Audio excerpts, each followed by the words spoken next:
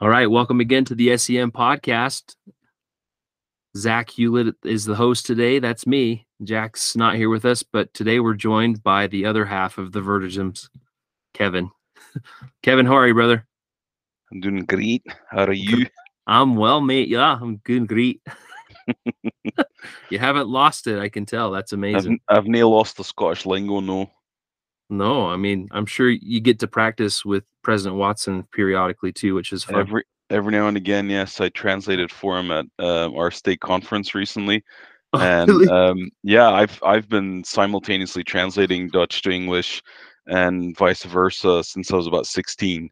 And Okay. so in church, if you're ever good at anything, you get to keep doing it, Right. because they'll keep asking you to do it. Um, And so I was off in a separate room translating in a way that members who couldn't attend could follow through Zoom and, Mhm. all that stuff. And they had asked me, could you come to the front and translate for President Watson? And I went to the front and he's like, no, it'll be okay. I was like, well, I was going to translate for you to English. And he was like, That's pretty fun. yeah, Well, man. good. Well, you know the podcast format. I'm sure you've listened to a few of these, maybe. Well, then you have some catching up to do. I I'm gonna, do. I'm Sasha's gonna. been really praising them a lot, and yeah, I really need to. But it's a So good. You got a good starting point. I mean, you've got, I don't know, close to 70 episodes. I think that pick and choose everybody that you want to listen to. You can. There are some older missionaries than our generation, and some younger missionaries as well that are in there. But pick and when you choose as you when you like. say hour, when from what time to what time did you serve? What were your start and finishing dates? I was January '05 to January '07. So, I was October '03 to October '05. So I think I might be one of those older missionaries that you keep referring to. no, no, Um, no. If I knew you on the mission, then you're not older missionary. That's okay. not how frame things. If it's someone beyond my time, that I like to call them the legends of the S.E.M. that I never met, but I heard their names. That's a different compartment. So, Fair enough. but let's start with you and talk about your decision to serve a mission, and then we'll go back and talk about your experience since being home, and then we'll go back through the mission. So I'll let you carry on. I decided that I wanted to go on a mission pretty much when I was 8 years old. We had an elder serving in our then branch, who was huge. This guy must have been like 7 feet, just like, Okay. or 7 foot, tall, huge. And our branch president, who's this really short guy, comes and he talks to the primary, and he asks, he's like, "Who was the biggest missionary you ever knew?" And instead of going Jesus, we all went Elder. What's his face? That's great. Because you're in primary, that's what you do. You have no Right. frame of reference. Um, but it was then that I learned that you could go on a mission, and I made up my mind right there and then that I wanted to serve a mission. And even though they had been done away with, there used to be this thing in church called mini missions, Hmm. where you, as a young man, you were able to serve a mini mission and actually live and work with the missionaries for a while. And I had been nagging our mission president's ear for longer than he probably cared for. And Mhm. then at some point, there was a visa waiver, and so they needed someone to come in and fill that position. I was 16, 17 maybe, and I spent half of my summer holidays, which covers the months of July and August, and I spent the entire month of August up in the Netherlands working and teaching as missionaries do, as the song Wow, goes. that's cool. Um, Funny enough, I would tell that story to some of the other elders, and they were like, "And you still wanted to serve a mission after all that?" And I was like, "What do you mean?" I was like, What's wrong with you?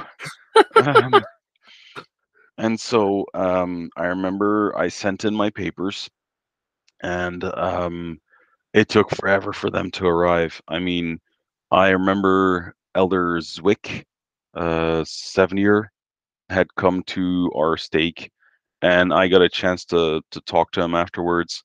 Hmm. And he had asked me, "When are you going on a mission?" And I was like, "Well, I'm kind of holding off because I had to do 1 year high school over." Um, that's a completely different story. But Hmm. I had told him I was waiting for the end of the school year to make sure I passed so that I could submit my papers. And he went, "Boy, where's your faith?" And that kind of shook me to my core. Wow. Yeah, and so I submitted my papers, and I had written, I'm available to leave July 1st. I would have my final exams would be done. I would have collected my report card, my high school diploma, whatever. I would Hmm. have been ready to go. And then my papers got in there like, "Hey, you can leave October 5th." And I was like, "What? That's 3 months from now." Um, so I had to go and find like a summer job to make some more money to pay for my mission. But when the papers finally did come, I was so thrilled. Both my dad and I have always had a huge affinity with Scotland. Um, I gotta admit, I kind of cheated. In my mission papers, Yeah. I had written under like medical things, very sensitive to the sun. Scotland here again. You did not, seriously? I totally Oh my did. gosh. I did. I like telling it that way, although at the time that wasn't my aim. Hmm. But I am extremely fair skinned. I remember I did also, as Sasha mentioned in the last podcast, I served in Dundee, it's a very sunny place, and we weren't allowed to wear hats. But I did have hair back then. I'm really bald now. I started losing it toward the end of my mission. Um, yeah, I was, and out of pure desperation, instead of hair gel, I would put sunblock in my hair and then comb it to protect my skull from getting sunburned. Oh, I don't blame So, you. yes, Goodness. people won't believe that story because they're like, "Man, Scotland, it's always raining." I was like, "Yeah, I know, I was there, but Dundee, super sunny. It's literally the sunniest place in all of Scotland." So, Yeah, it's true. but we'll get to Dundee in a minute. Remind me to tell you about seagulls. Okay. Um, just that's you won't want to miss those stories. Okay. Um, and so I get to the airport. I went through the MTC. I had President Bodine as well. Sasha came out on her mission 3 months after I arrived, and left 3 months before I left. So she was slap dab in the middle of Hmm. my mission. Hmm? Because sisters obviously serve 6 months less than. Yeah. because sisters need 6 months less to do the same job that elders need to do 2 years. Were you able to pick that up? I heard it. Oh Yeah, god. Thank she's you, Sasha. yeah, yeah, yeah. Oh gosh. You have no idea how many times the past 16 years I've had to hear that. Um, It's great. and Oh so goodness. we came out with, I think, a group of 12 at the time in our MTC group that arrived in Scotland, which included Sister Amy Webb. I Hmm. don't know if you've had her on the podcast yet. I haven't yet. A lovely sister. Um, and obviously she went home 6 months before we all did. But by the time that we were in that bed and breakfast at the end of the mission, of our, I think, like 10 elders or something, we only had 3 of us left. Many of them had gone home early, either through medical reasons or family stuff had happened. Some of them, unfortunately, didn't get to go home that honorably, Hmm. for some things that had happened. But there was just a couple of us left. McAndrews was one of them. Yeah. Scott McAndrew, Scooter to his friends, and I Scooter. forget Scooter. Yeah, he goes by Scooter. I've Um, never heard that nickname. That's yeah, amazing. yeah. And I'm trying to remember who the other elder was that was there at the end. Um, Man, I've always Well, been I know I've that, I've always been Elder horrible with names. I know Elder Hill and Elder Bredlow went home, transfer early for Mhm. school stuff. Yeah, those were, circumstantial things. Yeah, mhm. But yeah, uh, Did you life have happens. Spragg or Anderson or Livingston? Anderson was actually my MTC comp. Oh, was he? Okay. Yeah, we did not get along. Um, I was this know-it-all young whippersnapper, and he was this wizened 25-year-old at the time, and he would get really annoyed when we were practicing in the MTC, teaching, if I would interrupt him and add something to the thing, and he was like, "Don't do that." And so at some point we get this practice investigator, and it's not made clear whether it's an actual investigator or a member. I'm pretty sure there were members back then, but anyways. And so he chokes up and he looks over at me, and I'm like, "Dude, you told me not to say anything, so I'm just gonna keep my trap shut." And he blew up the the discussion. Oh, no. I was like, "You know better. I'm not gonna." I mean, after that, we never really served around each other. He's got a lovely business in California now, Mhm. working with wood. He's got this amazing like floating shelves business Oh, from cool. like really amazing wood. I mean, I find that very admirable. But other than that, we've never been in touch since we served together in the Yeah, MPC. Um, it's funny. yeah, and so we get to the MTC. We leave the MTC, and we fly into Edinburgh, and like we get picked up by um, elder, uh, well, the assistants, Mhm. or the office elders, and there was an elder there, Elder Thomas from South Africa, Yeah, right? Sean. Mhm. Yeah, Sean. We've been in touch Um, with him. He's gonna come on the podcast eventually. yeah. And I tell him, I only know one person from South Africa. She lives in my ward, and she ended up marrying a guy who served his mission there. And he's like, "Wait, what's her name?" And I was like, "Candace." And he's like, "That's my ex-girlfriend." Oh, no. And I'm like, "How small is the world in church?" That's Like crazy. that's just insane. I know one person from South Africa, and that was his ex. And they had dated. Wow. Yeah. Well, Kevin, before you get too deep in the mission, come to the end of your mission, October of '05. Tell us about life since you've been home, what you've been up to. Many things. I got my diagnosis of autism at the age of 28. Oh, really? Yeah. And a couple of weeks ago, the diagnosis of ADHD, Okay. which has um, really explained a lot. I have not always been the easiest person to get along with, Mhm. because of the autism. Sometimes you get miscommunications. Um, but I'm the kind of person who has an extremely broad set of interests. I can talk to anyone about anything, and I'll know something about it. Mhm. Other some things I, learn more about than others, but can typically talk to anyone. The whole commitment pattern back in the day, the finding common beliefs, that was easy for me, Mhm. um, Interesting. because of that.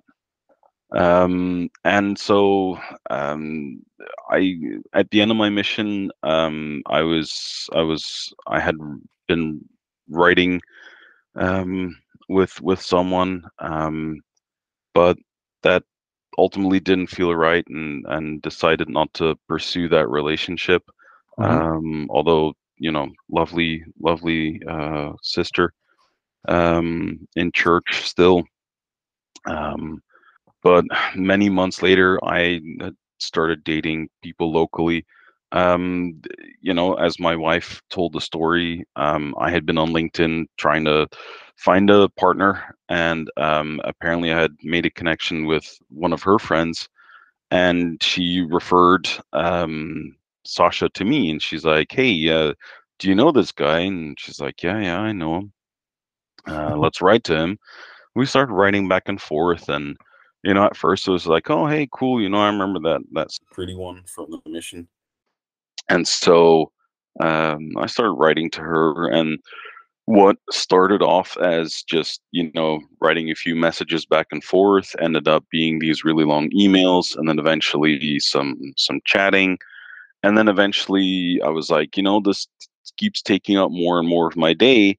She's really far away. Like, if you were to drive there, it's like 2,700 kilometers to where she was living. Wow. That's not something you do in a day. And so I was like, well, either this is going to go somewhere, but then I have to take action, or I have to, if it's not going anywhere, I need to use this time differently. Because one of my goals was to have an eternal family. And I, that being a goal, I wanted to take action. So I asked her, I was like, hey, I have some vacation time I want to take, I need to take, and at work. And I was like, "Do you wanna? Would it be okay if I came over so we could spend my vacation together with you?" Mhm. And so we got there, fell in love, and yeah, we've been married for 16 years now. Um, That's so cool. I actually, um, well, I went there. We fell in love, became a couple. Then I asked her to come over in for Christmas. Because um, where Sasha's from, they celebrate Christmas after New Year's, like January. Oh, Yeah, it's the Orthodox Christmas, okay. Russian Orthodox. And so I had made plans to take her to the temple because she didn't have a temple nearby at the time. It had been a really long time since she was able to attend the temple. So I was like, I want to take you there. Meanwhile, I had made plans to propose to her. I had bought an engagement ring, and I decided to propose to her in the temple, in the celestial. Really? Yeah, Wow. yeah. And so the entire session, I've got this ring, and as church-going members know, you change some clothes during the session. Um, and I was very aware that this ring shouldn't slip out of my pocket at any point during this.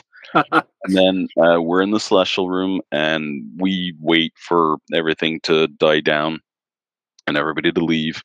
And these are really deep couches, so I didn't quite succeed in slipping all the way out to get on one knee. I kind of slid off and put one knee on the ground. It was kind of awkward, but so I'd said some words, and then I said, "Will you marry me?" And then she said nothing for half an hour. At least that's what it felt like. Sasha recounts this as saying, "Oh, at the time, everything's going through your mind. Oh, it's finally happening. How do I say yes?" And I'm sitting there going, "Man, she's gonna laugh at me." I was like, "What did I do? I'm making such a fool of myself." But eventually, she said yes, and we've been married for 16 years now, and have 3 kids. Our oldest daughter was born. We got married. I think Sasha got pregnant after about a month. And she was born, our oldest daughter, Yeva, was born the day before my birthday. Oh, wow. Yeah, so I keep telling her she's the best birthday gift I ever got. Yeah, And it's great. so we've got a girl who's 15, a boy who's 12, wait, 13. Mm, thir 13, and then our youngest daughter who's 10. Oh, Um, that's so fun. yeah. So given the ADHD, I've had many different jobs. I've been fortunate enough to have one of my best friends um, give me work twice now. Second time I'm working for him. and he knows me and my autism, and I'm fortunate enough to have such a good friend who gives me the opportunity, despite my difficulties in communicating with people sometimes, to keep a job and be able to help me pass some people's frustrations with my idiosyncrasies. So Hmm. yeah, Interesting. It's but yeah, amazing. I've had many different jobs. I've done pretty much everything you could possibly do within a company except for HR and management. Wow. I've done accounting, I've done general administration, I'm doing IT, I've done sales, I've done purchasing, I've done fleet management, office management. Wow. I worked in a warehouse. I'd learned how to drive the 7 metric ton pickup, not pickup truck, forklift. Oh, wow. Yeah, I've jack of all trades, master of none, but still better than a master of one. There you Um, go. so yeah, Wow. Well, good for you. I'm sure that discovering those things health wise has been eye opening to you as far as how to manage yourself moving forward. it has been. I mean, I went through a 4-year depression. Yeah. Um, I've been medication free for about 2 years now. Hmm. So I got out of it, but it took some work. Yeah. Good And for you. I've become an advocate for mental health. It's not talked about often enough, especially in church. And a Oh, lot of people hear all the amen. positive messages and never hear anyone testifying how they're like struggling or how they can actually find help that's useful to them. Yeah. And so yeah, that's kind of my mission in life, to help people that are um, how to put this without sounding like I'm bragging. I've been through a lot, and that experience has put me a little bit further ahead than some people might be on their path in life with that Yeah. regard. And so I've kind of tried to, as the scriptures teach us, as you have been taught, and it becomes your mission to then teach others and help Hmm. those in need of help. Yeah. That's really admirable. I mean, it's a huge thing in our world today. Mental health and being aware of what's going on inside just as much as what's going on the outside. So that's great. Well, Kevin, take us back now to, if you want to go back through the MTC, any memories there, but then take us to the mission as well. I remember President Bourdain had this crazy rubber tree plant song. The whoops, there goes another rubber tree plant. Like, for those who had him as the mission president, like I still don't remember why we had that.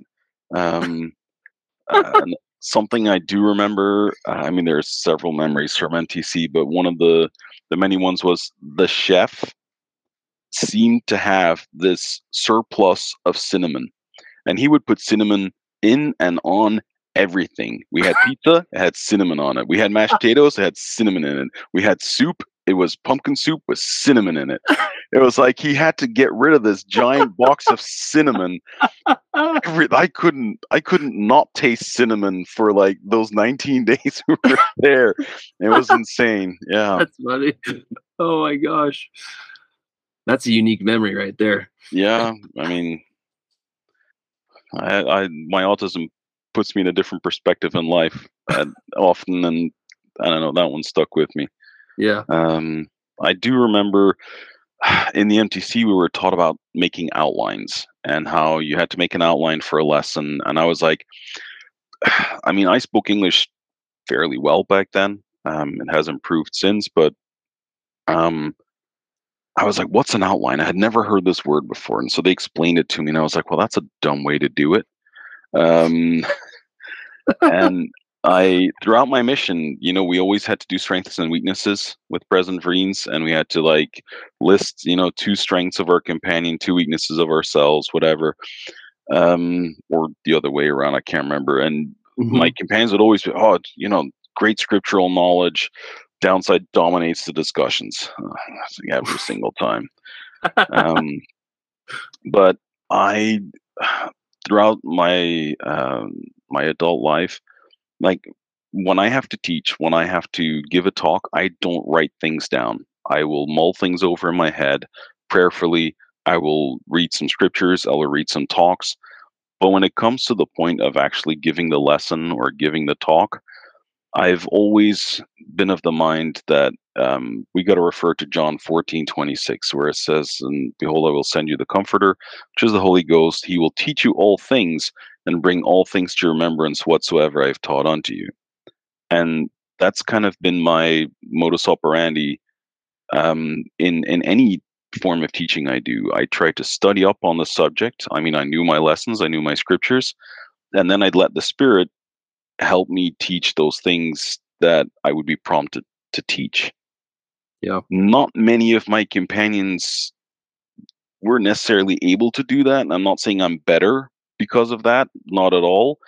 But it did mean that every now and again I'd pick up on an investigator being like, I don't quite get that. And my companion's like going off his outline. I'm like, handbrake, just let's rewind a second and answer Hmm. your question. And so I would get the name of, Elder Verdegem dominates the discussions. Yeah, I'm just trying to do right by my investigators. Because you're answering the questions, not driving the outline. I mean, that Yeah, I'm the same way. I've always been that way, where I would much rather say it from the heart than say it from the page, So yeah, I can and appreciate that. it's something that they've now abolished. They have now since then. I've been speaking to mission. I've been the ward mission leader a few times in our ward. It's not something they do anymore. They're encouraged to teach the way I just mentioned. But back Yeah. then, they didn't know any better, and they were like, I was like, I You don't were know, ahead of the man. curve. I You're guess so. just on top of things. I guess so. And so we get to the mission home, and President Freens is like, "We have selected the very finest elders to go and teach you." After about a week, I knew that was a lie. Um, uh, my my trainer was Canadian Webb. We had two other Webbs in our mission, and I had Canadian Webb. He was a convert, and Okay. he was a great guy. Not necessarily the best rule follower in the mission, which kind of gave it away that I think I saw more movies at members' homes in the 6 weeks I served with him than than I did the 6 weeks before I went on my mission. Jeez. Um, but that was a tough area. My first area was the Govan area, Okay. which was the Yeah. Pollock ward south of the Clyde. And for those a little bit familiar with Scottish history, Margaret Thatcher pulled all the ship wharfs out of Glasgow and brought them to someplace in England, which has caused generational unemployment in that region because all of the employment opportunities for all the families that were established there, they were gone. People didn't have an opportunity anymore to work, and so there's a lot of poverty there and a lot of people. And 6 months before I got there, one of the missionaries got stabbed. I never Yeah. figured out who that was, but one of them got stabbed.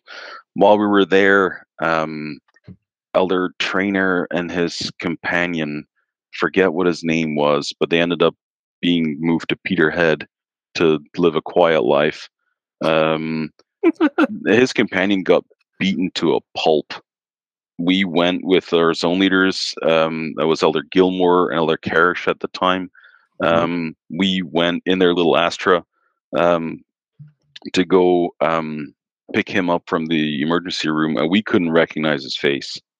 Oh my Like gosh. some mid-20-year-olds had stolen his backpack, and he wanted his scriptures back. There wasn't really anything valuable in there, and he just was like, "Hey, give me back my backpack," and they just beat the snot out of him. So it was a really rough area. I remember while we Jeez. were there, Elder Fab and I were sitting on the bus, and or was it with Elder Cooper afterwards? I can't remember. We're sitting in the back of the bus. Suddenly, we hear this loud bang, and the guy sitting on the bench over to our side, like grabs his side and like slumps down, and we're like, "Did he just get shot?" But some Ned, if you hadn't heard that term in a while, some Ned had taken like a brass coupling, a plumbing coupling, and just chucked it through the window, and it hit the guy square on the ribs. Oh And my so gosh. there's this violence happening outside. And the bus driver's reaction is like, "All right, everybody off. I gotta wait for dispatch." We're like, "Are you kidding me?" Out into the danger. Oh my gosh. Nothing Wow. ended up happening to us while we were there. My second companion, I only had my trainer for 6 weeks, was Danny Cooper, a Coop Dog. Um, he was this really funny guy. He had a bit of a past, um, and he spoke with quite kind of a redneck accent. And I copy accents. And gosh darn, I cannot speak normal for about 3 days. Until I got my own accent back, which is what I've been told, a Midwestern American accent. Okay. Where's I he don't know. from originally? Do you know? I thought he came on his mission from somewhere in the south of Utah, but Okay. he had a bit of a southern drawl. Um, and I remember this really funny moment. We had taken the bus to the south of our area where we hadn't proselyted before. It was his plan. But it was rainy, it was cold, as Scotland tends to be, and we got on one of those double-decker buses. We sat on the ground floor of the bus, and this bus had a busted heater. Like, it was on full blast. And there was something wrong with, like, I don't know if something was loose in the engine or whatever, but the whole bus was like shaking. It was vibrating. Oh So wow. imagine you're cold, you're tired, you're a little wet, damp from, so you get on this bus, and I fell asleep. It's like a dry sauna. It's like a dry sauna. That's vibrating, so you're kind of like, getting massaged. A dry sauna massage chair. Yeah, pretty much. And so this bus goes to the south of area and loops back around, and then kind of makes this figure eight where the middle of our area, it was a kind of a triangle shape. We had a bus line that went this way and one that went north to south. And I wake up with a throbbing pain in my shin. And I'm like, what's happening? It was Elder Cooper kicking my shin in. I was like, what are you doing? He's like, dude, I have shouted your name. I have shook you. I slapped you in the face. You wouldn't wake up. He's My like, I was gosh. worried something happened to you. See, he found no better way than to start kicking my shin. Gosh. What had happened was we had gone to like the final stop where we're supposed to get off. We had just slept through it, both of us, and we were halfway back up to our apartment No. by the time we woke up. So that was funny. That is pretty good. And I mean, I at that point was still dreaming of Bonnie Scotland and Roman and the Gloamin'. And then I got shipped to East Kilbride, which is spelled East Kilbride, and it's like concrete city. Like, it is one of the most depressing places to be in, because for those who remember, you'd see a neighborhood in Scotland and you'd see one of the windows, like one of the buildings would have these metal plates in front of the windows and the doors, and you'd know that this neighborhood was going to get torn down. Like, the council would buy out people's houses or relocate them to newly built areas, and then they would gradually board up the other houses so squatters couldn't get in. And it was that East Kilbride was originally built to take in the surplus of people from Glasgow that whose houses had been boarded up. And so it was that kind of place. You can take the people out of the slums, but you can't take the slums out of the people type thing. Right. So it was a very difficult area for me. I didn't find a lot of connection with the members there. And my companion was Elder Hare, who's the cousin of Sister Bond that I heard you're having on next week. Oh yeah. Uh-huh. Yeah. That didn't quite gel. We had our issues. I'm not going to expand on them. But when we got that transfer call and found out we were sticking together for another 6 weeks, That was not a good moment. He did not want to work at some point. He had blamed me and convinced our ward mission leader and the mission president that I was some lazy bum, and it was him, but I wasn't believed. And then later on, president put some other elders that, according to president, were better, harder working missionaries than me, and they experienced the exact same thing with all their hair. And so he was trunky. He was pretty much done with his mission at that time, and so it wasn't me, but it did mean 3 months of just misery. 4 season days, though. We had snow, sunshine, rain. Like we, I did win. I did earn a set of golf clubs there. We were Really? we were volunteering for the British Heart Foundation, and I am a salesman. It's in my blood, and so she was like, "Hey, I had eyed in the back. There was a bag of golf clubs, and I was like, oh man, that would be sweet." And she's like, "You know what? If you can sell all these like ribbons, you remember the heart-shaped ribbons for £1?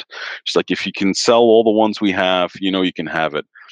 In about an hour and a half, I sold 200 of those Wow. things. Yeah. And she's like, "Well, I guess these golf clubs are yours." And then I couldn't take them with me to my next area, so they ended up like in our bedroom behind a door where the water heater was. That's where they ended up, and I'm sure some elder found them eventually. It was like, "Dude, there's golf clubs here." It's like the ultimate flat find. Wow. That was That's about pretty the, funny. the better memories in that area. Although we did have um no, wait, that was in a different area. In my first area, we did help a sister who was a little bit inactive and was struggling a little bit with the word of wisdom. Elder Cooper and I had gotten her back to full activity, and as far as I know, she is still in full activity. She ended up being a counselor in the Stake Relief Society presidency. She ended up becoming a temple worker, and so that, even though we did baptize, I baptized a couple of people on my mission. Many of them are no longer, if not most of them, are no longer active members of the church. But at Mhm. least we brought somebody who had made covenants back into the fold, and that was really sweet. That's great. Um, in that first area, um, rewinding 2 seconds, we did have a Turkish investigator, and she was this really sweet lady whose name I can't remember right now, and her kid would translate for us. Hmm. And at some point, I wanted to say some things in Turkish, and I wanted to say to her, you've been doing really well with your scripture study. And so I asked the son to tell me how to say that in Turkish, and so he he told me what to say, and I said it, and she's like, and she got up and went to the kitchen, started cooking food. I was like, "What did you tell me to say to her?" And he's like, "I'm hungry. When's dinner?" I was like, "Are you kidding me, you little turd?" Um, we did end up baptizing her, but man, good times. That was That's we had the Ibrox, the Glasgow Rangers stadium was in our area. On yeah. match day, it was a weird vibe. You'd have people just shouting at random at you. "How about those Rangers?" It was like the Okay. the yeah, sure.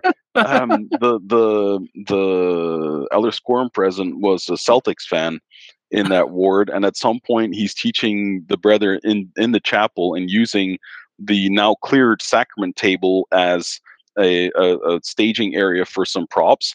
And one of his object lessons involved some like Celtics fan gear, and some of the brethren were like, "Get that's sacrilege! Get that off the sacrament Oh table!" my gosh. Yeah, yeah. Wow. Oh man. But then eventually I left East Kilbride and went to one of my two most favorite areas on my mission. I was in the borders for 6 months, and we were in the borders district with Jack Bryce, you know, Yeah. not unknown to you. Yeah. And that was one of the best summers of my life. We were really lucky with the weather. We had a car. I got like super fat because if we had to tract 2 streets over, we'd move the car. Um, and this is average attendance in the Galashiels ward branch. We lived in Selkirk, went to church in Galashiels. Average attendance between 25 and 35 people. Yeah. My record there was 9 dinner appointments a week. Holy cow. Yeah, we had like dinner That's amazing. every night of the week and 2 lunch appointments at some point. The members loved me. It was a huge contrast with East Kilbride, where we had maybe 1 or 2 a week. Right. And yeah, I my first companion there was Elder France, Ezra Nathaniel France. The guy had a guitar and knew 3 songs. He was a Neil Young fan. Um, he that was it. Wasn't so much that he annoyed me. It was that he I guess felt quite good about himself and his accomplishments in life, and some of it was BS, and I knew it was BS, but I was like, man, you do you. Um, he had a flair. He had once worked as a lumberjack in Washington State. He was quite a character. But we surfed together. We had an apartment, I remember, with one of those electric showers. Remember those little electrical units with like Yeah. 0 pressure? It takes Oh, like yeah. half an hour to get one arm warm. It was ridiculous. And then I was on Yes. exchanges with our zone leaders, and they had this amazing shower that was not only like great temperature, but huge pressure. And I remember going on our exchanges going, you know what, man? This is going to be good. Yeah. That's great. That was good times. But I served there with First Elder France, and then after that, it was Elder Trainer, the one whose companion had gotten beaten up in Yeah. Paisley. And he, at the time, and it was quite known in the mission, had gotten addicted to cell phone usage. Like, he racked up massive bills. And one morning, I wake up. At this point, his brother had come to stay over with us. Like, he had a brother who was about to go on a mission. He had convinced President to let him stay at our place for a week. That might have been a lie, but Oh, what dear. was I gonna do? And then one morning, I wake up and all of his stuff is gone, and I just barely catch him, like, trying to leave. As I wake up, trying to leave, like, with the phone and everything, he was like, "I'm going home." I'm going home. And I was like, "Sorry, what?" And he's like, I'm like, "You were just gonna leave me here without a phone?" And so we ended up going to Edinburgh, where he took a train or something home with his brother, and I had to sit there and wait for some elders to come save me. So Wow. yeah, that was interesting. And then I got the wonderful, amazing, awesome elder parmenter. Um, he and we really got along quite well. He was one of my favorite companions. One of our companionship unifiers was we had a really big kitchen table, like ping pong table sized, and we were like, we got to do something with this table. So we had bought pallets, like not pallets, paddles, Paddles. Yeah. yeah. Um, and we were playing ping pong every now and again as a companionship unifier. At some point, he like swings, misses, and blames the chair by going, "Stupid chair." And so that kind of became a running joke whenever something would happen, and it was clearly him. I just go, "Stupid chair." I just not blame him. But That's great.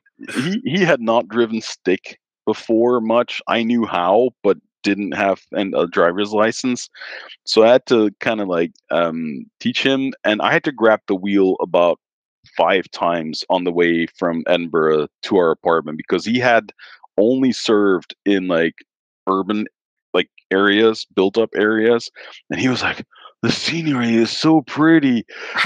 I like grab the wheel to not like crash and die.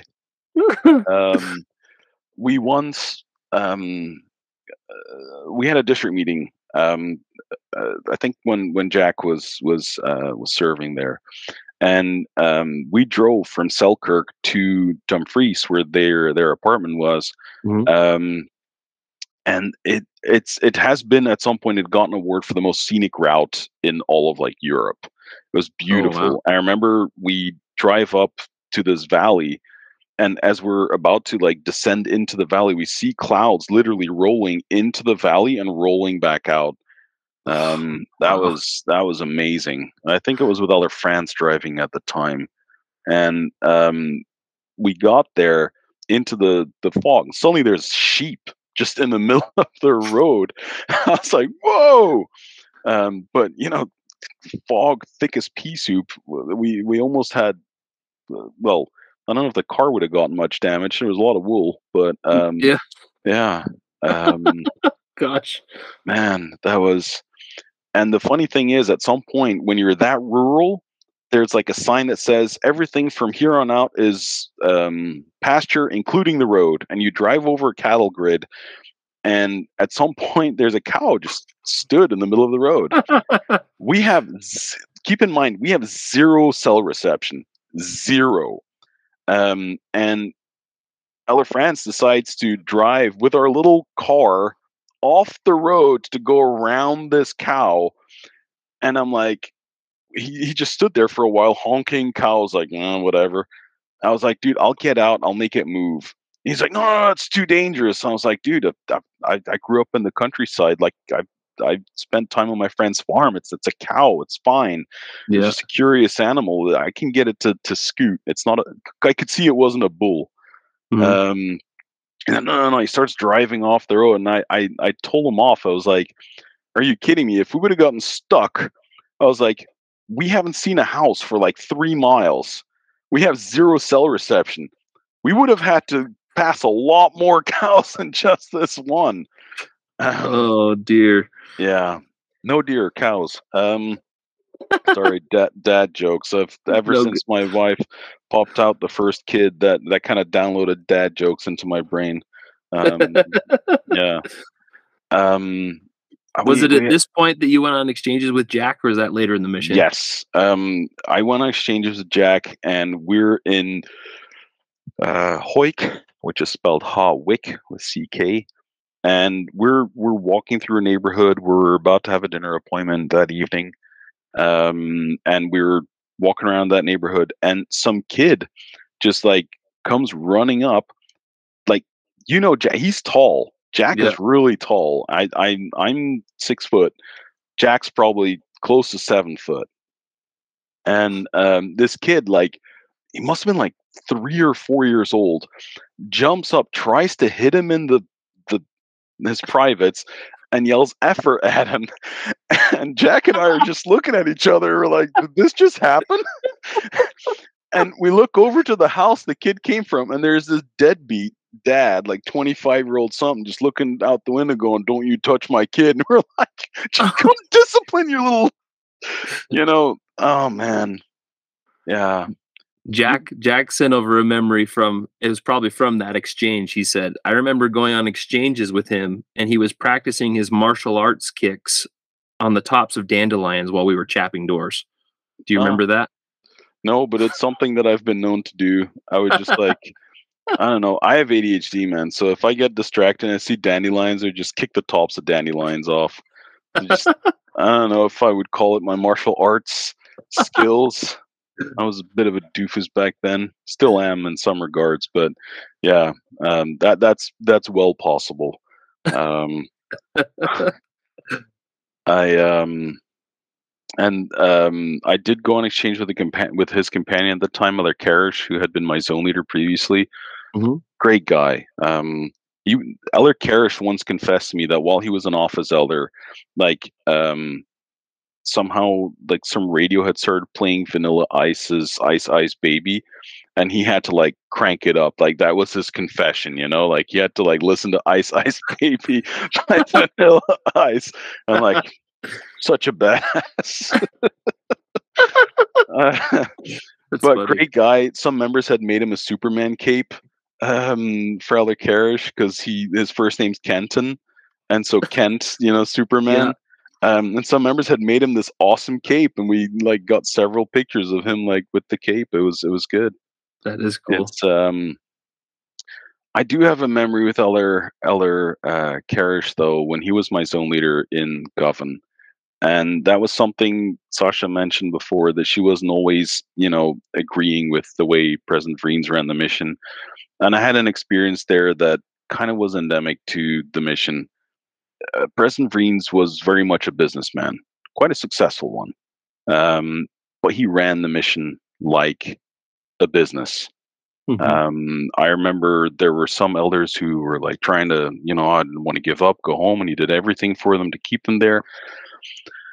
Me not being a number monkey and being like, if I can only record if something's a first lesson, if that actually gets all the parameters that you have to hit, I'm not going to write it down. And so at some point, President Vreens told me, if your numbers don't improve, I'm going to send you home, which is a terrible thing to say to somebody who is sacrificing 2 years of their young life to serve the Lord. But I remember being on exchange with other Karish, we're GQing golden questions, and he talks to this couple. He pretty much force feeds them a first lesson, and then he's like, "Is it okay if we say a quick prayer?" And as he stood there praying with these people are looking around like, "What the heck is happening?" And I remember those people like walk away from that exchange looking very bewildered, and Elder Karish going, "Oh, great. I taught like so many principles and we had a prayer, so we get to count it as the first lesson taught." And I'm thinking to myself, I know you mean very well, because he meant no malice whatsoever. He wasn't that kind of guy that was trying to be manipulative or whatever. He was trying to do good. But I was like, this ain't it, man. I was like, this is not you. The next time these people are going to see missionaries, they're gonna turn tail and run.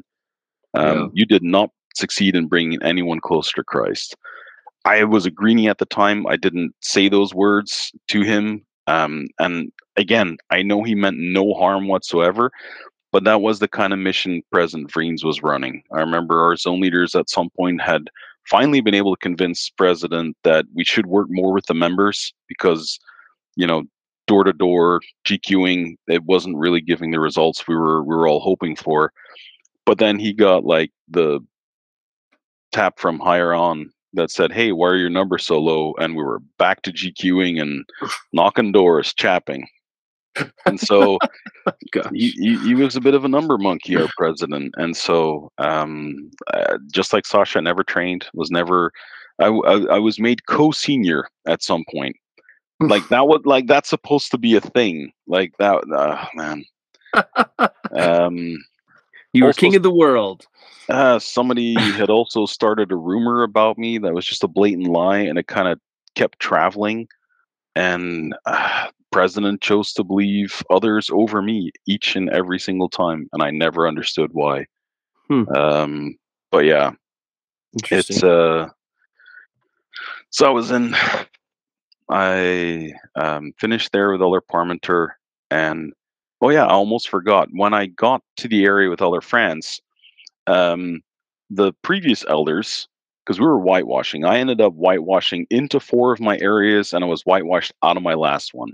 I had bishops and branch presidents calling President Vreens the whitewash king, because it would happen so often. They had left a tape recording. Instead of writing everything in the area book, they had left a tape recording with one of those idiots like on a recorder in the background, just like playing songs. And they're like, God. "Oh, we're going to talk about this investigator and this and that. Here's a musical intermezzo brought to you by Elder What's-His-Face." And we're sitting there going, "You morons." Like, we had to like physically write down everything, like replay the tape in the car because we didn't have another tape player. Oh my gosh. So, and we ended up towards the end of the time I spent, I was there for 6 months. We bumped into people that had been progressing a lot, but they had failed to put it on the tape. Oh, and so word. That was a young family that was nearly ready for baptism that fell away because the contact was lost. And that's why every single time, I mean, I whitewashed into so many areas. I had to clean up so much administration. Like, remember those maps you were able to buy, the light blue ones, and you divide it up into areas that were like, so you could group things together. And like, I made binders with like, we've got this member and that investigator, and if we serve in that area today, we could visit these less actives, and we can do this work and see this investigator. And I did that so many times. It was ridiculous. I whitewashed into East Bride, into Galashiels. I whitewashed into Dundee.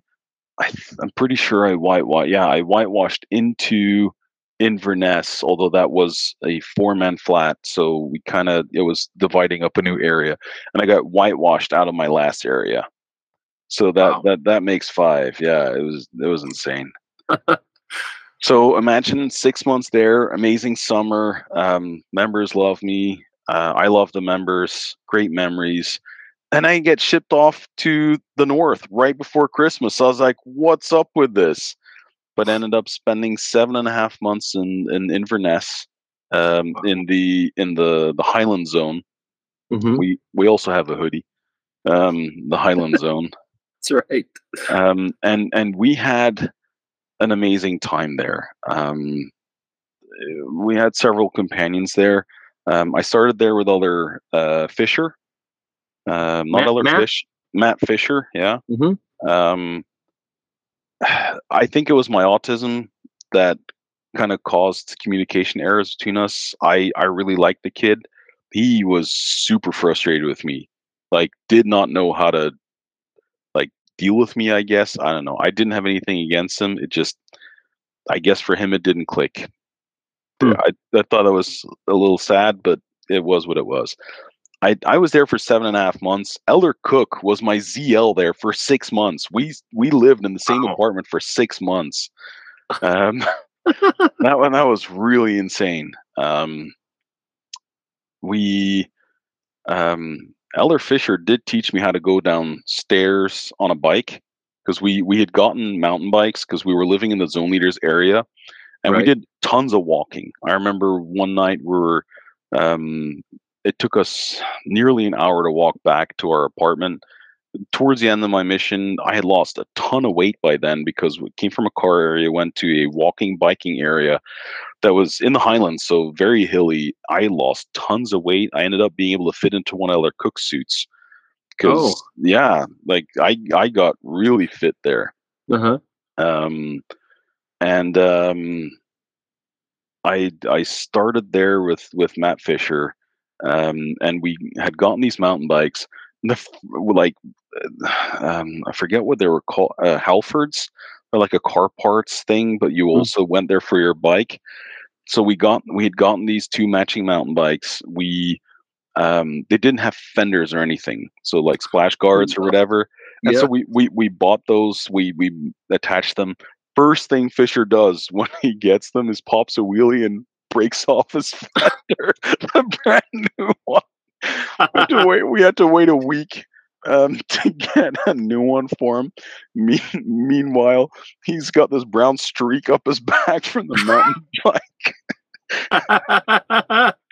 It's like, forgot about that part, didn't he? That's funny. Yeah, good times, man. One of the areas we had was Nairn, which is a little coastal town that you have to take the train to get to. It was an amazing small little community, really beautiful bit of Scotland. And then I did 2 transfers with Fisher, and then I had 2 transfers with Anderton. Okay. English elder. Had a great click with him. And then I ended up serving with Nelson. But Kevin? No. Nelson. No. Trying to remember which. The not Kevin Nelson. Kevin Nelson ended up being AP. This was the other Nelson with the glasses.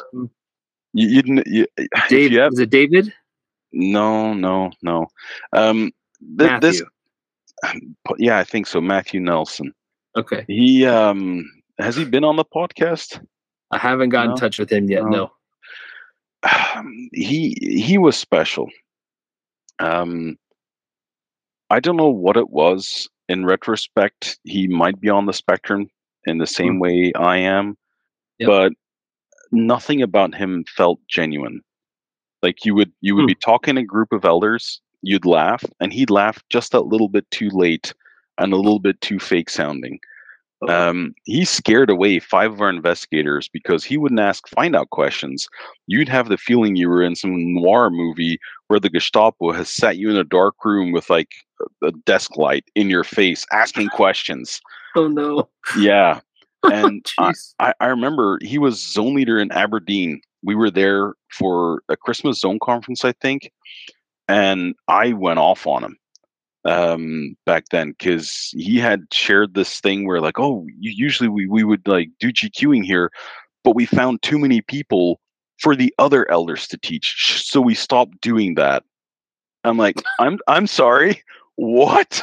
I gave him an earful. I was like, dude, if you're here to be a tool in the hands of the Lord, if the Lord has these people ready, but they happen to be in your area, and the Spirit tells you go there and find these people, who cares? The Yeah. sum total is a net positive.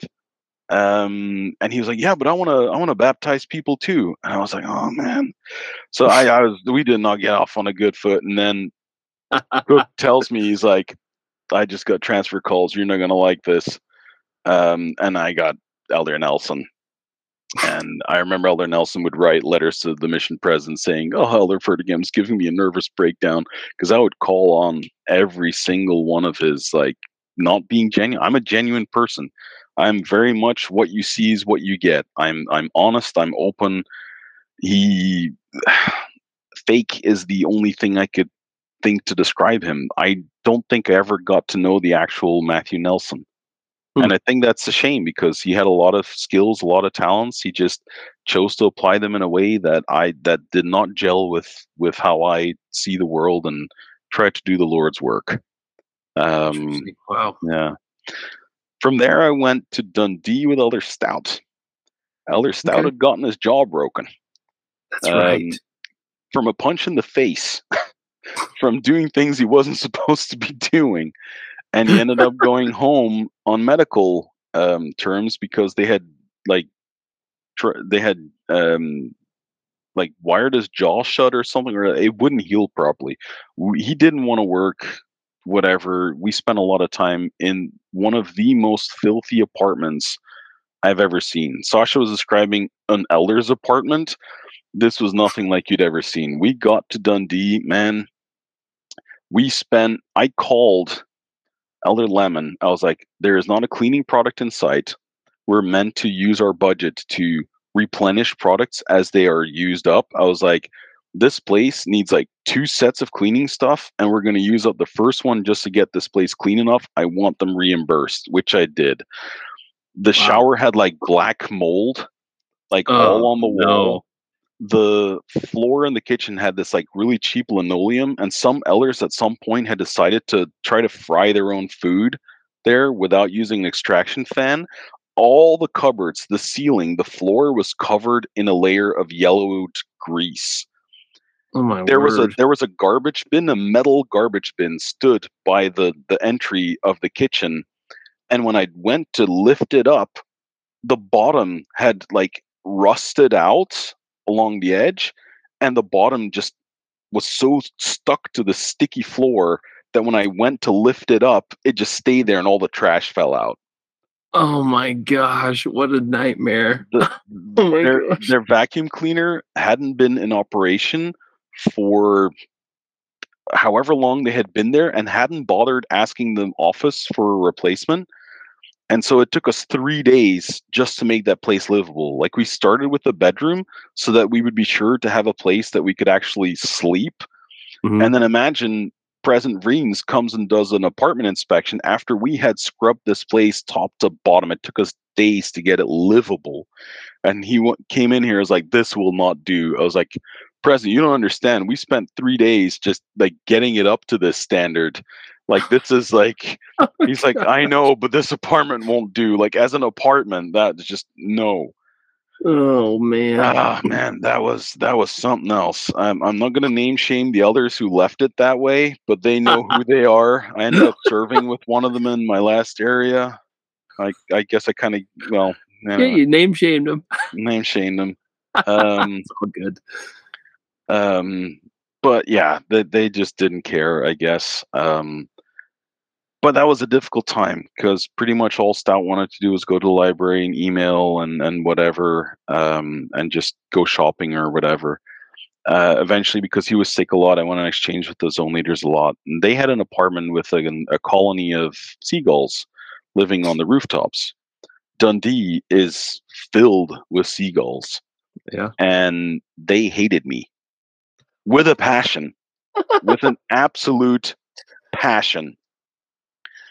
There was one seagull who lived on the chimney stack of an old factory we had to walk by every time on our way to church, because we would walk from our apartment past this place, go up a little bit, and then through the graveyard and there was just a beautiful walk path through the graveyard, and we'd end up at Bingham Terrace Yeah. at church. Every single time we passed there, the seagull would see me and dive bomb me, trying to peck me on my head. Every single time. Never my companion. Always. It would dive bomb and try to peck me on the head. It hated me. And then at some point, you're going to laugh your head off hearing this. I know my companion did. We're walking on the town square. We're on our way somewhere, and it's kind of a general area where everyone can come and GQ. Our zone leaders were in the British Heart Foundation charity shop at the time doing service. And there's a seagull on a lamppost in front of me. Like I'm walking perpendicular. No, perpendicular is this way, right? Like Yeah. I'm Parallel? walking parallel to the lamppost. This seagull, so I'm here walking. This seagull takes off, like aligns itself, does a bit of a dip, poops on my forehead, and lands on the lamppost behind me, turns around and laughs. Oh my I kid you gosh. not. It's laughing its head off.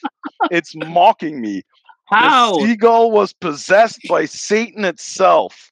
Oh my gosh. It had hit me on the head, like right here, like it splattered on my suit. It splattered on my companion who was walking next to me. Stout was laughing his head off. We didn't have a tissue anywhere. What So are the the only thing, chances of that? so My gosh. there's no chance. Satan did it on purpose. And so the only thing we could do was go to the British Heart Foundation, where we knew our zone leaders would be in, because we had done some service there too. Like, hey, can we have some paper towels? So I mean, I was constantly like, you'd walk to the zone leader's apartment, and seagulls would just try to nail you. Like if you parked a car there, that paint job was ruined forever. Because Oh you'd my come back and word. you'd have to like scrape off a layer of like guano. It was ridiculous. Um, Other than that, though, Dundee was an absolute stunning, beautiful, lovely city. Mhm. Just the seagulls, man. If I don't care that they're Utah state bird, I prayed to the Lord to like magically grant me a shotgun. I mean, no, I hate seagulls with a passion. Well, and Um, the crazy thing too is that was when I first met you. And I remember I offended you so bad because we had that zone activity playing like sports at the park. yeah. I I first remember his met sister, like she like it was touch football. I was trying to dodge her so bad. I forget which sister it was, but the grass was really slippery, and she just tagged me right as I was trying to dodge, and I like slide and like land on the ground so bad. Is no, that the moment you're referring to? because I remember we played it wasn't flag football, but you were right. It was like a touch football, and I Yeah. remember I introduced myself to you, and me being an arrogant, stupid American missionary, you said you were from Belgium, and I had the audacity to say, "Oh, Germany," and you were like, "Hell no!" You straight up just said, I was like, and I didn't know anything any better. I was just like, in hindsight, I look back at it and I'm like, man, that was such a horrible thing to say to Kevin. I'm so sorry about that. But in the moment, I was just like, Oh, yeah, because I knew nothing. I was just stupid American kid. So It please forgive me for I that. I have blamed the American schooling system ever since that moment. Um, no, to be honest, I don't feel bad. I don't even recall that moment, to be honest. But I have never had a high opinion about the American education system, despite teachers' utmost efforts. The system is failing them a lot. You're in real estate. You probably know that school budgets are often funded by property taxes. And so, Right. if you grow up in a well off area, there's a lot of property tax, which means the schools are funded better. If you grow up in the ghetto, property taxes are lower because the value of the houses is less. And Yeah. so, your school doesn't get funded. And so, it's this absurd system. And even then, we had a guy from here in Belgium. He went to PYU to college, and Hmm. like I guess the first year in college is kind of like a general subjects kind of Right. year. Hmm. Um, and he said like it was so stupid. He was like, I was getting math. We were getting in the fourth year of high school. We have 6 years of high school. He's like, this is math from when I was like 15. By the end Oh, of the first jeez. year, he's like, why am I paying like 8 grand for the privilege of learning math I got 2 years ago? So Jeez. Yeah, yeah, I agree. I agree. it's sad. I'd hate to think what would happen if people tried homeschooling their kids. Coming Oh, from that kind of education. It's one thing it, if you're a professor yourself, but you know, it's happening more and more often at this point. So who knows? We'll see what the next generation looks like, and you and well, I can both chat more about that later. yeah, it's interesting. And so I was there for 2 transfers, and then I ended up going to Greenock, um, serving there with the elder who shall remain nameless because I don't want to name shame him. Um, but Come on, come on, say his gr- name. green, green. um, sorry, I had a cough, bad cough. Um, I mean, great guy, but just um, let's just say he wasn't the bravest of men. I remember we're waiting for a train, and there's some Neds. They're like 14, and they start like harassing us. And I'm at the end of my mission. I got like 2 weeks left, and I'm like, I've had it, man. So I just like tell them off for like being cheeky to us, and they kind of give up. And I turn around, and he's gone. He's like he just went around the corner. Oh no. He's like, I was like, "Where'd you go?" He's like, What if they had a knife, man?" I was like, "Are you kidding me? They're 14. I'd have thumped them on the head or something. I don't know." I was like, "Oh man, Wow. Ned's." I remember my first area. We'd never gone south of because like the area around the church was really bad. Like the windows, like you know how a lot of chapels, even in the U.S., that would have a gym part with like a stage or whatever. Like you'd Right. have like the metal grid on the windows to prevent like a ball or a basketball to fly through. Mm-hmm. Like they would have those on the outside of the windows to protect the church from stuff. I remember we're there for my first ward council, and something just randomly hits the window, like the metal, like something gets thrown against it, and the brethren there don't even like. They're like, yeah, whatever. So we're going south of the church. We'd never done that before. We're looking for the bishop had asked us to go over the list of like 700 members, trying to find them, and we knock on this one door, and somebody like some kid opens the door, and somebody from the living room are like, oh, um, uh, is so and so here? And they're like, they died 10 years ago. And I'm like, Oh my I gosh. was like, I don't think anybody's worked this member list for a while. Holy cow. And so we keep going after that, trying to find a different place. We turn around the corner, and there's like 14 Neds just like they see us and they go, Mormons, and come running towards us.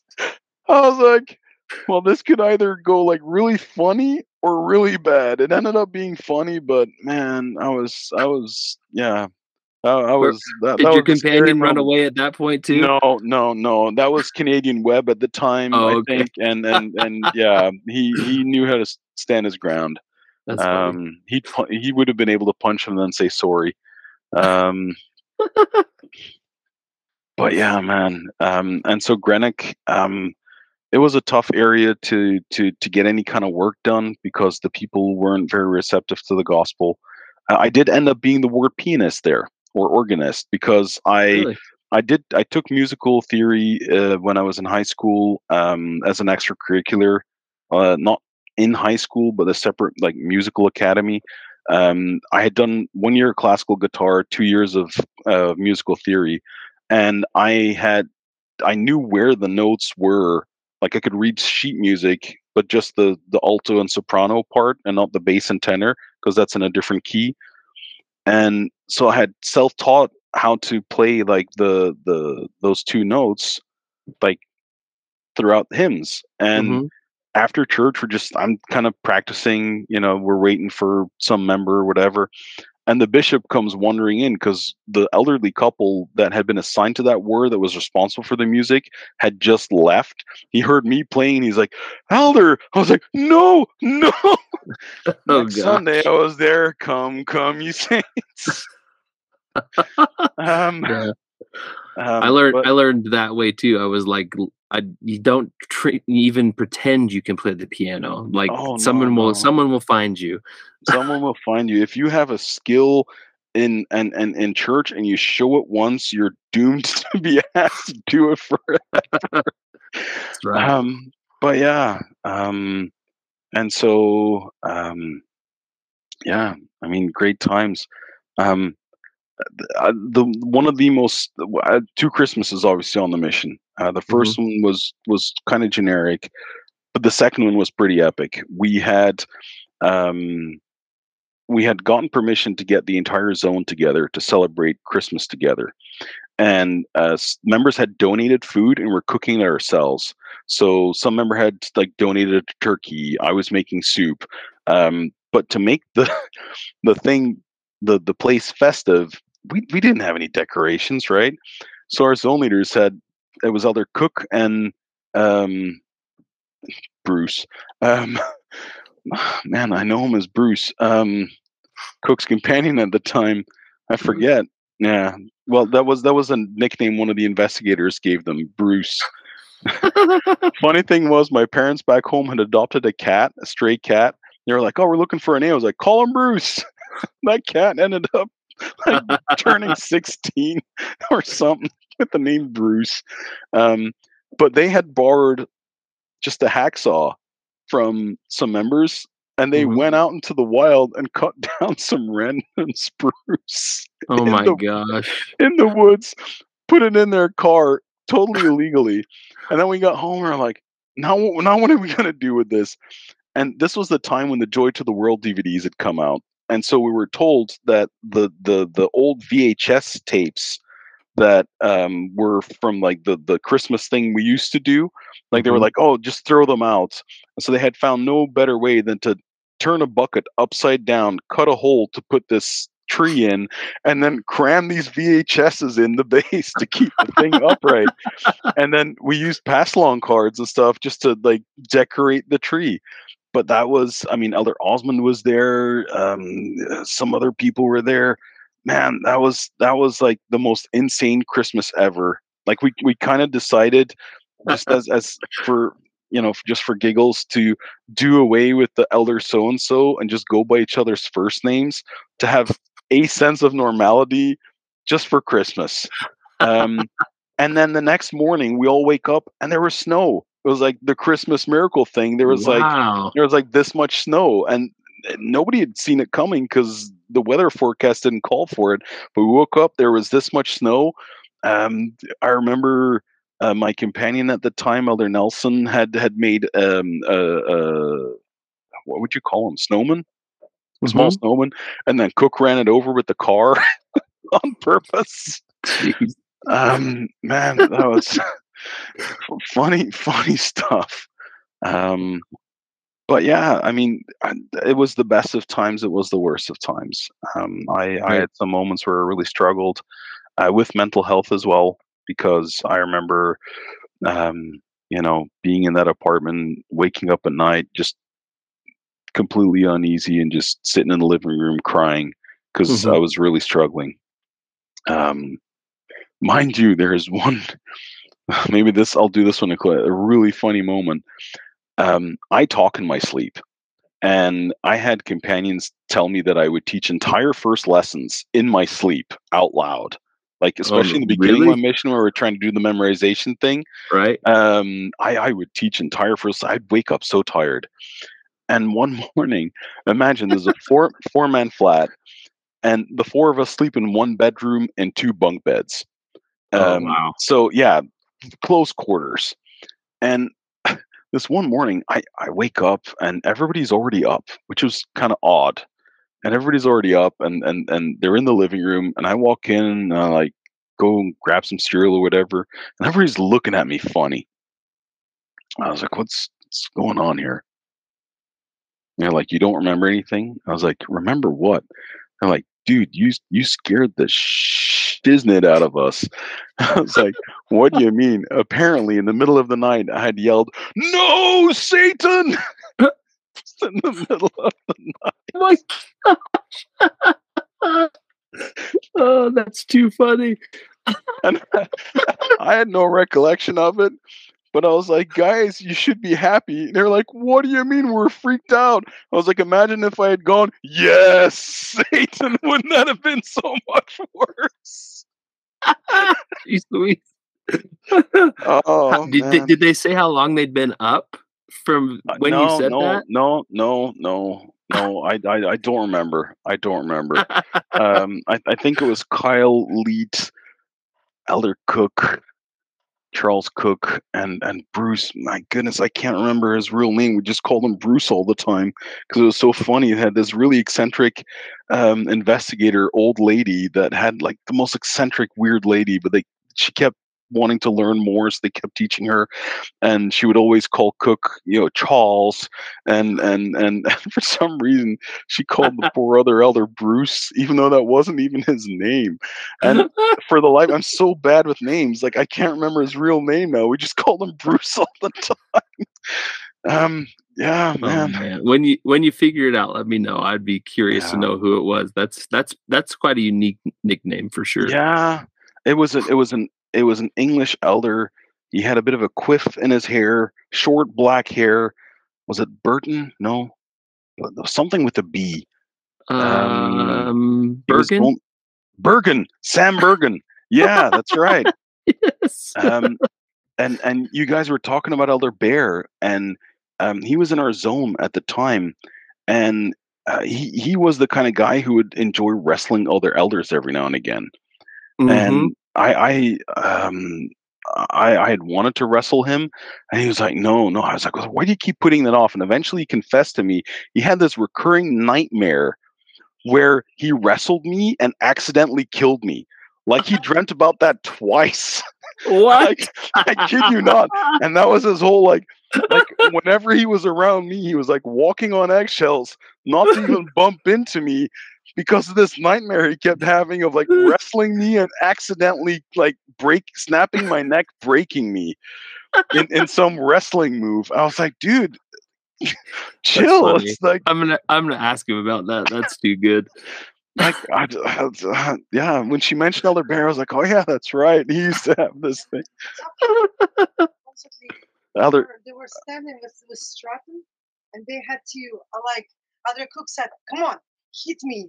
Like between his legs, and he would be like like, kick "Arr!" kick me in the groin. We kick each Oh other. my That like I was Cook was the weirdest guy, like hardworking, guys, but such like a goofball, like yeah, pretty insane. oh, cook, Yeah. Manchester. Yeah, from Manchester. Huge. that's right. Imagine it's like Sam Bergen, Cook. They're all Man United fans. Like heavy, like Right? like generational. And then Nelson arrives in our apartment with like a Man City top. Oh no. Yeah, man, Jeez, that did not go down well. Like British people take their football way too seriously, man. yeah. That's Yeah. funny. I mean, Americans can take their hand egg quite serious as well, but it's hey, don't come tell me it's football. You rarely kick the ball. You're throwing an egg. It's not even ball shaped. It's you don't get to call that football and then be like, oh, it's soccer. No. Like you guys come up with the new name. The rest of the world calls it football as it should be, Yeah, agreed. Oh, Oh man. Daniel Radcliffe? That's from Harry Potter. You mean No, Daniel Conway? no, there was Daniel Conway. No, there was like some stairs with air. Sasha has this crazy talent where she can go down the alphabet, and when she hits that letter, she'll suddenly remember somebody's name. Like I don't know how she does it. I once did the math. I think at the course of a typical mission, you get to know and remember about 2,000 names. Like Oh I my think, gosh. yeah, for investigators that you're, repeat teaching members, less actives, other missionaries, about 2,000 names. By the That time I sounds came about home, right. yeah, by the time I came home, I'm so bad with names. By the time I came home, there were members from my stake, and keep in mind we had a stake of maybe 600 people. So youth that I would go to camp and youth conference with, like I would know their parents, but I came back, I couldn't remember their names. Like members I had known my entire life, I couldn't remember their names. It's just like, it's kind of like you've got the set table and you just add on more names, and as you keep pushing, like some fall off the end. I just I had zero capacity for remembering names. By the All, time I came back, it was terrible. all you had to say was, "My name is Kevin. I'm gonna call you Bruce." Oh man, my last name. You do not want to know. Like I pronounce it Verdegem. I pronounce it with a French R. If you would say Okay. with a rolling R, it'd be Verdegem. English speaking people cannot pronounce that name. I was elder Virgil. I was elder Verdi, Verdegem. Like, you think people struggle with Bogomolova? Like, they struggle with they butchered, my name got butchered my entire mission. Oh, I can Um, only imagine. I do want to give a bit of a shout out to some notable people. Elder Bredlo or Yeah. Bretlo, Roman Bretlo. Like amazing guy. Went on exchanges a couple of times with him. Peter Dracocardos. Like Yeah. I remember we had Elder Peterson, who was like the tallest guy in our mission, and Elder Dracocardos at some point. President wanted to put them together, and Elder Dracocardos kind of said no, because it would detract from the spirit. There would just be this like huge height difference. But I promise you, Elder Dracocardos was a spiritual giant, and to this day find it regrettable that I never got to serve with him except for one exchanges. Like Yeah. he was a spiritual giant. He was the kindest man I had ever met at that point. He was the only one. He was the only one who, at his own conference, took the time to pass me a note complimenting me on the things that he recognized in me were, good traits, whereas everybody else, or many of them, had just been pointing out my flaws, Yeah. and that really touched me. That's He great. he truly was amazing. That one time we're on exchanges. Um, I mean, as any man would, I at the time definitely still I'm not impervious to, um, attractive females. Hmm. And we were talking with other Dracocardos how we should like, try to focus on the mission and not be distracted by those things. And I only need 2 words with my ADHD to get triggered into a quote or a song or whatever. So I went focus, focus, kind of like Aladdin, like the genie, Yeah. And so we had just finished that. We knock on the door, and this stunning, beautiful girl opens the door. And as she goes off to get her dad, Peter and I just turn to each other and go, focus, focus. Oh my Sasha god. remembers. It was Rayfield, Alex Rayfield. Oh yeah, Alex. Yeah, Sasha just remembered the name. British guy, blonde. I remember. Yeah, good guy.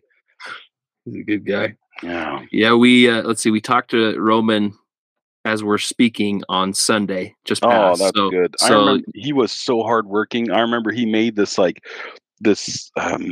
He created some tools even on like a floppy disk that he would like because floppies were still a thing back then. You know, yeah, USB hadn't quite settled in all the way. yeah, And then he had like made this tool that you could use to be more effective in missionary work. He was an amazing guy. yeah. He was a lot of fun. I spent 4.5 months around him. We had 4 missionaries in Dunfermline Hmm. early on in my mission, and I spent 4.5 months around him. He was awesome. We had a Have lot you of fun. have you spoken to Sprague, Caleb Sprague? Yes, we have. He was one of the earlier episodes. I want to say he was maybe like 6 or 7. If you go He, back and look he at the was archives. he was our NTC district leader. Okay. Um, and he had this weird thing where, for no good reason, he like have this running joke about Trogdor the Burninator from some kind of cartoon or whatever that was popular in the U.S. And he would just randomly be drawing Trogdor the Burninator. I was like, "What's up with this kid, man?" But he was so funny, like this spry little like not a very bulky guy, not at all, No, but what a he wasn't character. 150 pounds wet. No, not at all. Um, But yes, he Fra- was a spiritual giant as yeah. well, but he knew how to have fun in the midst Oh of it man, too. Eller France, and I almost forgot that story. He almost blew us up. Like explosion blew us up. He had taken. Remember, there was like not Poundland. They had like some frozen store that had nothing but freezers. Oh, Yeah, never heard I about that. forget what. Yeah, anyways, it was a chain in Scotland as well, and he had bought some pork chops, and he had taken one out, put it in the skillet or whatever, turned on the gas. It was an actual like gas burning gas stove, and at some point, imagine we're in this like vaulted ceiling, really big kitchen. It's the same kitchen we had the ping pong table Yeah. sized table. And I was sitting reading my scriptures on the complete other side. So imagine by the time the gas fills up that entire space for me to smell it. So Jeez. he's like, I hear him going, "Man, why is this pork chop still cold?" And then he realizes he didn't turn on the gas, Oh and I just went, no. "No!" He was about to like kick to turn it on. That would have been in the news. That would have Oh blown. my Like he gosh. nearly blew us up. I was like, "Turn it off. Let's open the windows. Let's get out of here." I was like, "You're about to kill us all." Oh my Um, word. we slept with the window open there, and apparently our car was in a near miss crash. And we did the math. We were definitely there. We slept through an accident, ambulances outside our open window. We slept through it. It narrowly like missed our car, hit the wall, and then landed in front of our car. Oh my And all of this gosh. happened while we were sleeping with the window open, and we never heard it. Like, Wow. I think I we've all had experiences like that. I had an instance where I had a companion who was up most of the night fending off people trying to get into our apartment that they thought it was theirs. And the next morning he's like, drunk. "What's wrong with you?" And I was like, "What are you talking about?" He's like, "I was up all night making sure that we were alive and you're in the bed just snoozing." And I was I like, I had a 9 iron next to my bed. We had 2 double beds with like this much space in between in that bedroom. France snored like crazy. So I'd have a 9 iron that I'd like poked him with to make him turn over. In that in that in that 4-man flat, Leet was sleeping above me. I had to like put my hand in between like the bars and like push up to make him turn on his side or we couldn't sleep. Like man, oh man. had one companion whose feet smelled so bad I had to keep asking him to put his slippers on. It was like he would take them off and I'd smell it from straight across the room. It was like, "You took your slippers off again." Man. Oh uh, gosh. So many good memories. Do you have any specific memories of the Vreens that you wanted to share that were memorable, Kevin? yes, with Sister Vreens. I don't want to talk too much about President Vreens. He never saw me for who I was, and that's his loss. I never liked his management style. Sister Vreens was different, and I remember um, Elder Enderton and I, who weren't necessarily the most like go getters, but we knew how to teach, and we're in interviews, and we have an interview with Sister Reens as well, and she asks us to teach her, and we beautifully like play off each other and like use scriptures, and she was like, "That is so amazing! Like, you know how few elders are able to do this." And it was so nice to finally have a leader, even though it wasn't a priesthood leader, to recognize the ability to share the gospel message in a mission where that wasn't, I wouldn't say rewarded, but wasn't applauded as much as getting good numbers. Hmm. And that to me was a beautiful moment. And obviously her cookies, her birthday cookies. Like Yeah. that cookie could be 2 weeks old by the time you got it. You could bash somebody's head in, but it was amazing. This like a cookie the size of your face with M&Ms. Like you could use it as a defensive weapon. True. But the love she put into those cookies, that will always stay with me. And of course, Mother Pig. Yeah. If you probably never saw that late in the mission, but you may have heard the stories. Oh no, I saw it. You I saw I it? I think that happened probably right before you went home, like summertime, because she Oh, it showed up happened in before, yeah. And then she sh- President told her off for it. yes, and then she was Miss Piggy for the longest time. Yeah. Yeah, man.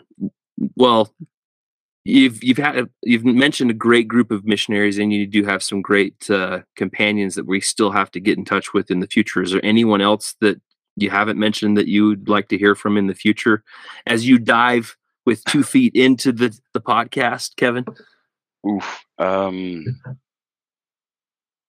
Some of our old Italian, Elder Dottavio, Hmm? Harold Garotta, a Yeah. French guy. No. He lives in Canada now, but don't confuse him for Elder Archambault, Yeah. which he would pronounce Archambault because he was Archambault. French Canadian, and it was the funniest thing because me being Belgian, I grew up learning French as a second language before I spoke English, and so when I met Elder Garotta, who was from Nice in France but lives in the U.S. or in Canada right now, Mhm. um, I take the opportunity to speak some French. And at some point, the only three French speaking, or at least able to speak French missionaries would come together. And Elder Garota would be like, "Man, you sound so Belgian." I was like, "Gee, I wonder why." But then Elder Archambault would start speaking French, but the Canadian French. And Elder Garota and I would look at each other and I was like, how could they mess up French so bad? like, like no issues with him, but oh man. And then Fisher was with Elder Noble that we all called the Nobulator. Remember the Yeah. Nobulator? Like Nobulator. Noble was this really like short guy who had lived this bubble life where he was so focused on like only studying and preparing for things and never lived. And Fisher ended up serving with him, Matt Fisher, and he was like, I'm gonna get Noble out of his shell. Like I'm gonna make him have fun, you know. um Jack and I oh, are talking to Charles next week. yeah, Charles Noble. It's gonna Oh be fun. man. Yeah, I wonder what he's up to. Who else? Man. Asariado. He's coming on in June. He's got Asari AP. Sorry Adu. Yeah, yep. Asariado. Yeah, he's coming on. I remember it was Elder Fisher's brother sent him a CD with some some songs, some of them from like the Shrek movie, and some like near on my god to thee, like this, and they called it like Asariado had started like burning illegal copies in the mission home and like handing them out. And it was like the Asariado CD had done the rounds. I had so many cassettes of elders, musically gifted elders and sisters who had dubbed songs with lyrics, almost Weird Al Yankovic style, but less funny sometimes, like taking lyrics and or taking songs and then changing them to mission life. Oh yeah. And man, that was a great memory, and I feel so sad that I wasn't able to digitize them before they went bad. This is a funny story. So I got my old iPod out from after my mission about a month ago, and I just put it on shuffle as I'm driving down the road in my truck, and all of a sudden one of those songs comes on, and I was like, I forgot I put them on the iPod, so I'm gonna have to pull them off. Oh and man, and I'm gonna put them on our YouTube channel for everybody to listen to. there's some great ones out there. There really are. Man. I think the one that came on was the one about where do bad sisters go when they die? They go down the beef where they don't baptize. I remember that one. Man, yeah, that was that was the very first one that came to mind. Sasha's also mentioning Zachary Brown. Yeah, we've been in touch with him. He drowned my camera at Zone Conference. He did? Like, yeah, like he like wanted to kind of hide my camera, and for some reason, like by the sink there was this like wall thing, but it was like a open water tank at the top. So he was trying to like, I was in the restroom on top of it, and he wanted to set it on top, and it just fell into a tank of water. Oh, I was without a camera, and so he was like, no, you can use my camera in the meantime, and I'll come over. I'll try to fix your camera. Eventually, it did spring back to life, but by then it was like 4 months had passed, and like big chunk of my mission I wasn't able to photograph, and I had to make do with his far crappier camera. And it was this whole thing of like, oh, I'll try to restore your camera, and like if it doesn't work, you can have mine, but if it does end up working again, like I would like to be paid for it. And I ended up not paying him for it, and to this day I still feel kind of bad about that of not paying him for it. But then again, I was like, I missed out on so many memories I would have been able to photograph if it wouldn't be for your shenanigans. But yeah, funny guy. But yeah, Charles Cook, if you could get him on. He's one we've talked to, and again, I think we had him scheduled, and then he had a conflict that came up. But we'll get back in touch with him. He was willing to come on, so we'll get in touch with him in the future. I honestly don't know. Like, did I mention anyone you hadn't heard about yet? Like, or that you haven't spoken to yet? Well, yeah, obviously that you've spoken to, but yeah. There's people I haven't spoken to, and then obviously some of the older missionaries that I didn't know. Maybe Jack is familiar with some of them, like Elder Hare and Elder Cooper. Like Elder Hare, Elder Lehigh Hare. He looks like Bryce Howard. No, not Bryce Howard. Dang, her dad. The Happy Days guy, the movie director. Not Bryce Howard. Ron Howard. Ron Howard. Really? Ron Howard. He looks like them. Sasha's also mentioning Adam Rollo. Yeah, we've reached out to Adam. I haven't been able to get in touch with him, but he's definitely one we'd love to have on. And Alec Gilmore. Alec's been on. He's been on? Yeah, we did talk to him a few months ago. It was great to talk to him. They ended up teaching like Karish's dentist, because Karish had like a dental issue or something. Yeah, that's Elder Green that I heard with. Can you stop? You can send it to Zach yourself. Where was I? And they went fishing, and like Karish was able to catch like a nice fish or whatever, but Gilmore didn't catch anything. I was like, dude, you're a disgrace to your tribe, man.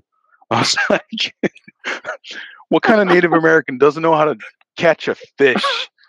Jeez. I don't know if he took that in good jest, but I'm sure he did. I remember we had another White as Simon. well.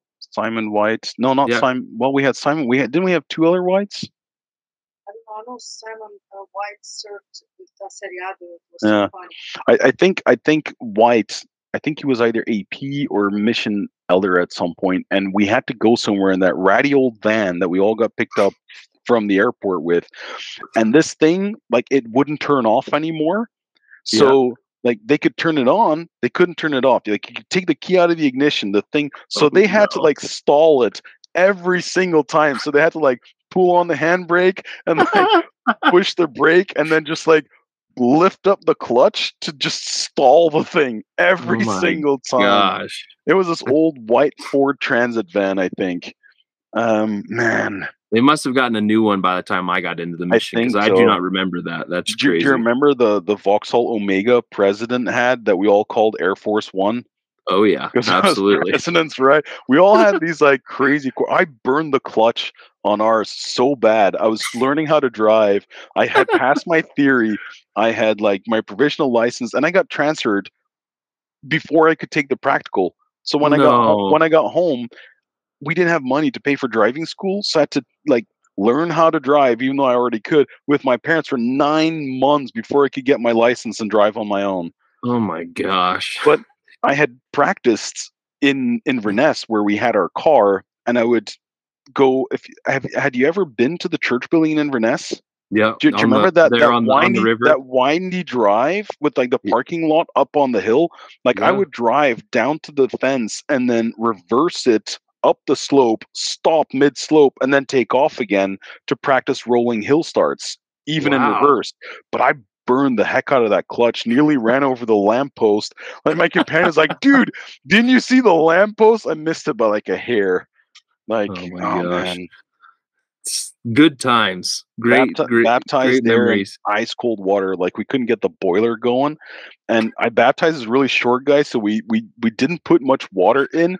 And you know how when you're a man and you enter really cold water, there's that level where the water reaches low hanging fruit. That Yeah. is an awkward, painful moment. So the water came. The water was just barely not reaching that level, but when I put him under, like it did reach. So that was like a bittersweet moment, like baptizing my investigator, but at the meantime, getting a real shock to my system in this frigid water. Oh Man, goodness. yeah, good time. I'm glad we're able to keep it mostly positive. Yeah. Oh, sorry, Crookston, Melissa Crookston married Brownlow. So those were the other two that ended up getting married. No, she married Jared Bradley. Oh, Bradley. Yeah, Bradley. Yeah.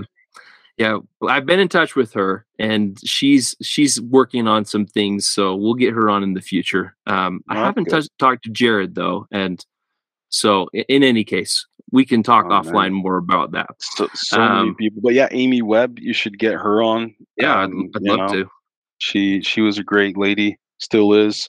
Yeah, I mean that's just it. Like we've only been doing this now for 8-9 months now, and we've barely scratched the surface. Oh, it's insane the amount of stories. There's so many amazing people that we want to touch base with and see what they're up to. And Parmenter and I went to England while we were on our mission, sanctioned because the town right across the border, there was a media referral there, and that person couldn't get to Newcastle, which was a huge really, distance.